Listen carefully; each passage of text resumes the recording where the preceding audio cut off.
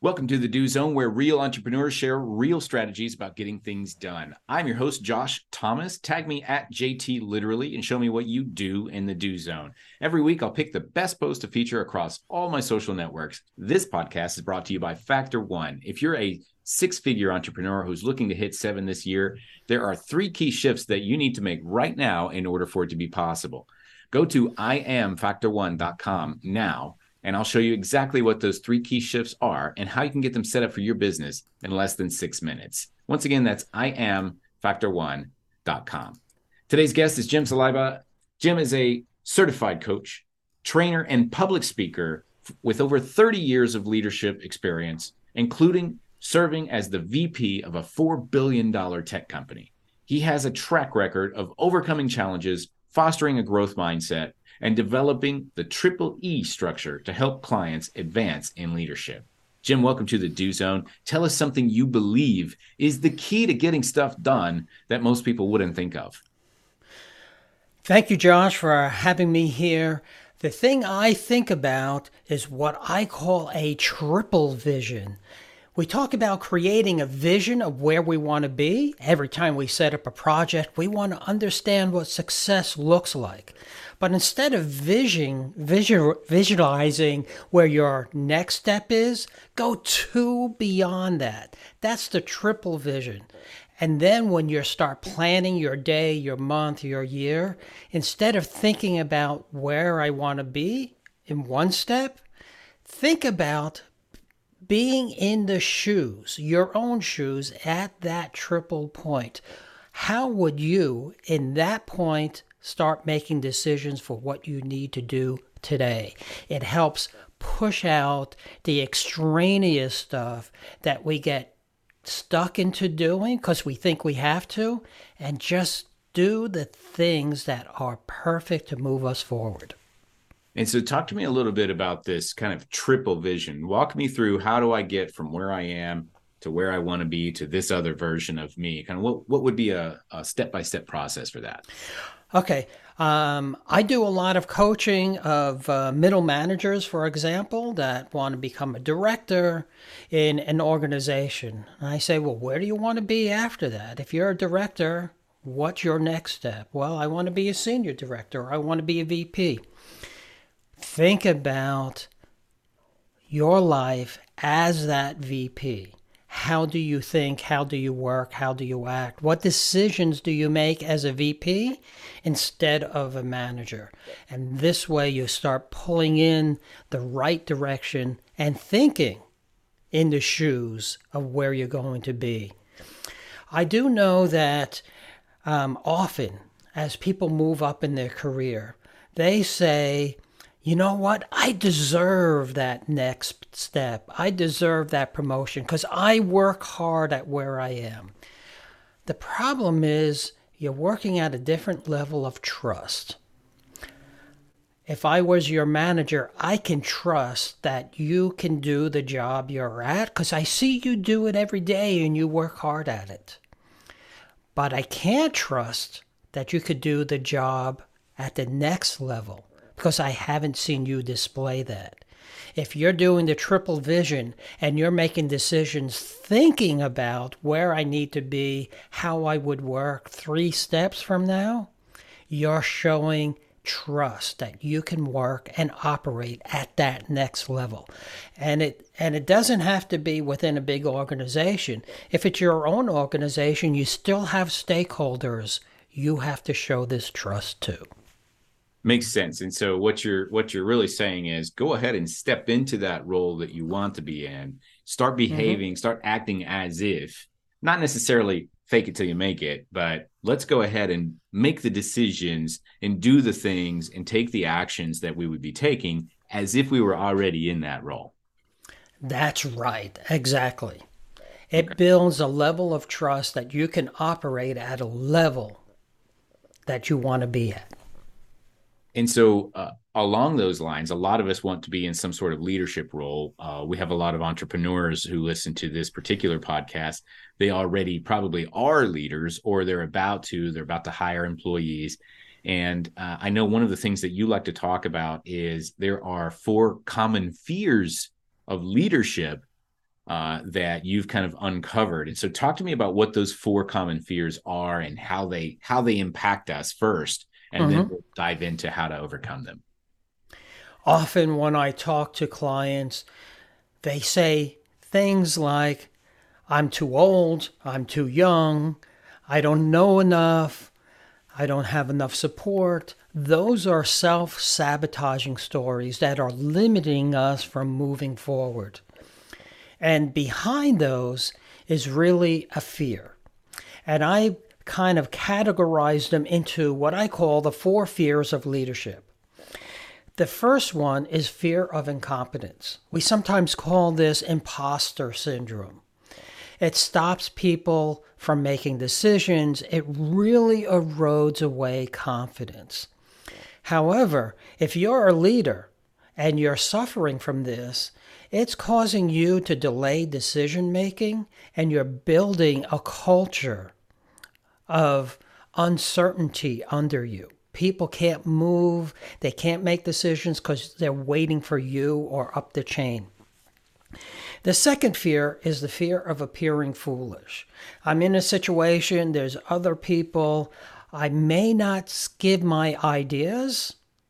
My stakeholders may think it's funny, I don't know enough, so I don't give my ideas.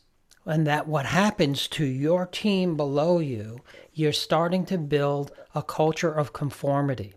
People are not going to think out of the box. They're not going to be innovative or creative.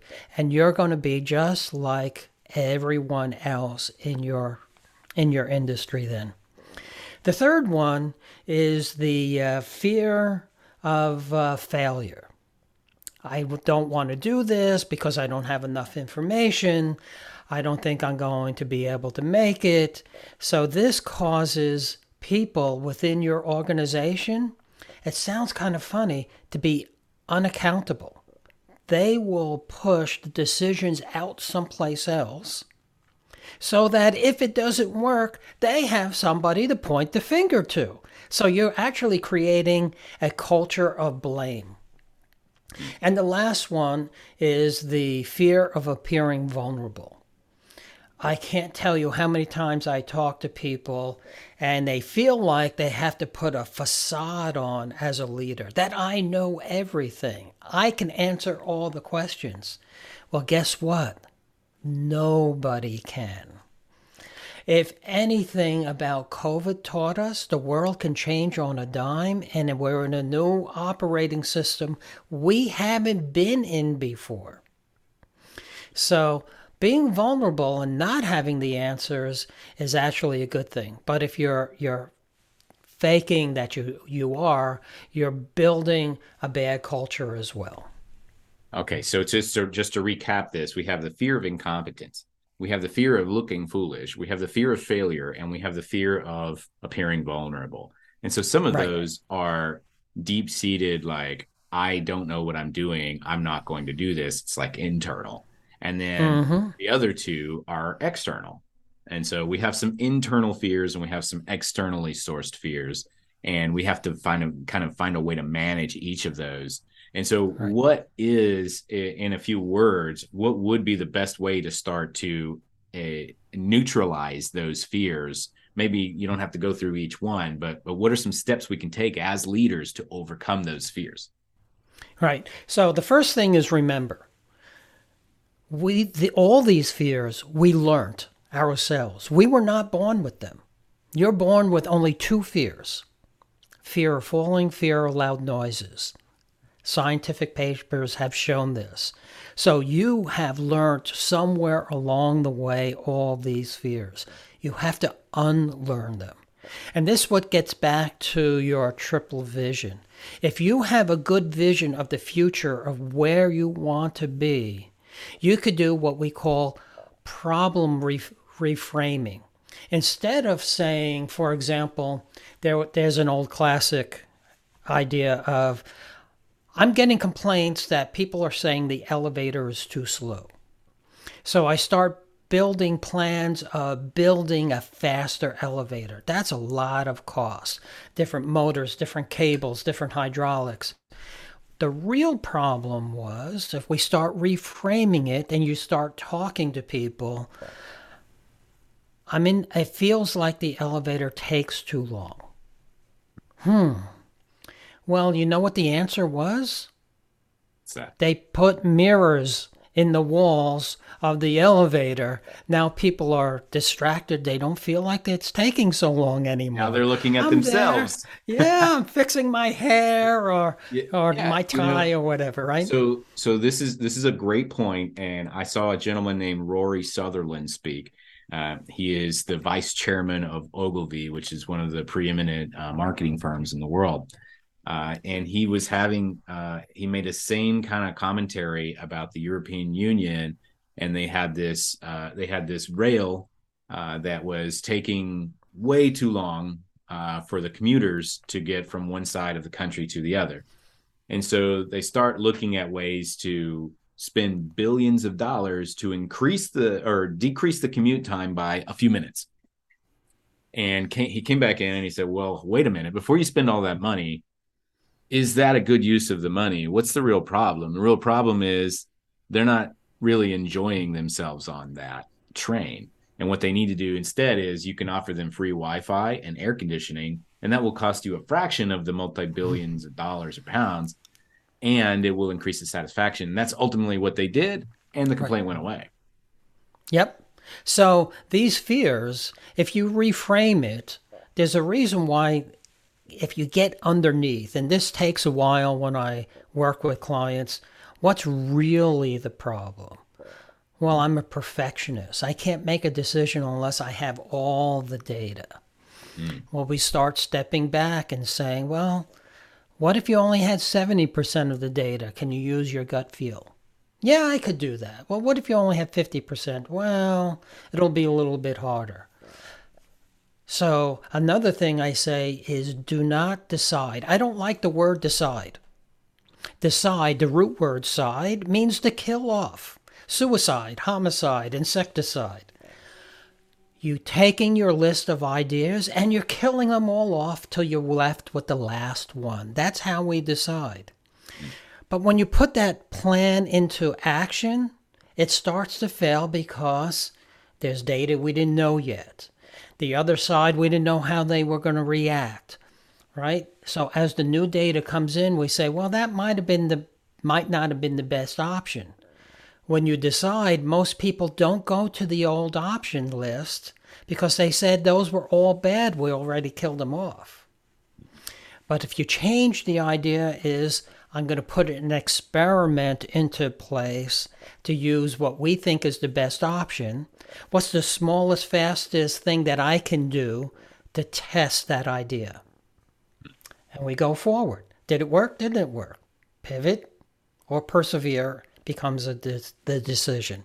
And if we decide that we need to pivot, we go back to that old option list. We add in the new data. We make a new list to put the next experiment together. I always say experiment like a fifth grader.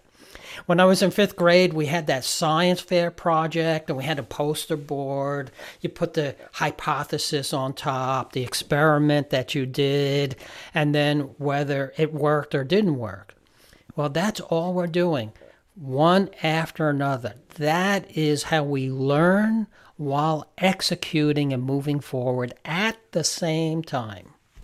Awesome. I love that. And so tell us a little bit about who you work with and how you help them. I work with different levels of executives, from directors all the way up and business owners, to help build their leadership and move their teams forward. It may be, if they're in middle management, how to manage their career and move up, or how to build better teams. Those are the two types of people that I work with. Great. And how can we connect with you and learn more about what you do? There's two ways you can connect with me. Of course, you can go to my website, which is jamessaliba.com, or go to find me on LinkedIn. I looked at my LinkedIn almost every day, and you'll find me there under James Saliba. Excellent. JamesSaliba.com. James Saliba, thank you so much for coming on here and sharing those 4 common fears of leadership and how we can short circuit and overcome those. And that is really going to help go a long way towards helping our audience get more stuff done. So for those of you who are looking to connect with James, you can go to JamesSaliba.com. That's SALIBA. We're going to wrap from here. You can, once again, that's JamesSaliba.com for our guest.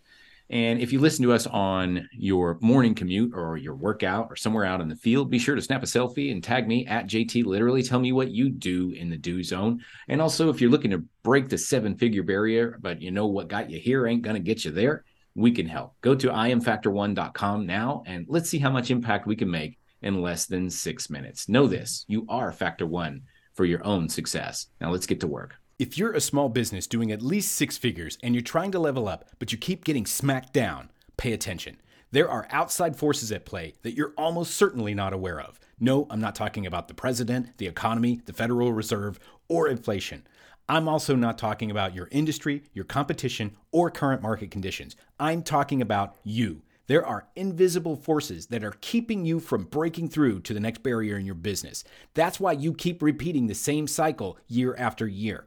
You think next time will be different, but what you don't realize is that you're running through a huge maze, and your opponent has every turn memorized because your opponent built the maze. Until you get your hands on a map and come up with a plan of attack and execute it, you're just going to keep running circles over and over, and you'll lose every time. You'll never find the exit without a plan. The good news is your opponent is predictable. Your opponent follows the rules. You can beat your opponent because you don't have to follow the rules. You see, you have free will. Your opponent is restricted to the rules of the game, but you can make your own rules. You just got to have a plan. And in order to get a plan, you first have to take responsibility for putting yourself in that maze without a map to begin with, because you are Factor 1 for your own success. Your opponent is your comfort zone.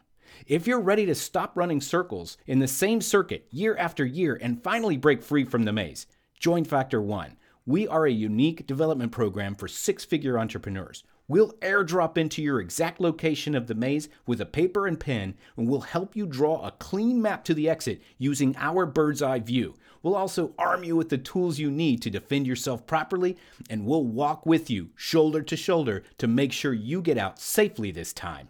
We don't leave anybody behind that doesn't want to be left there. Join us. Go to IamFactor1.com right now, and let's talk about getting you out of that maze once and for all.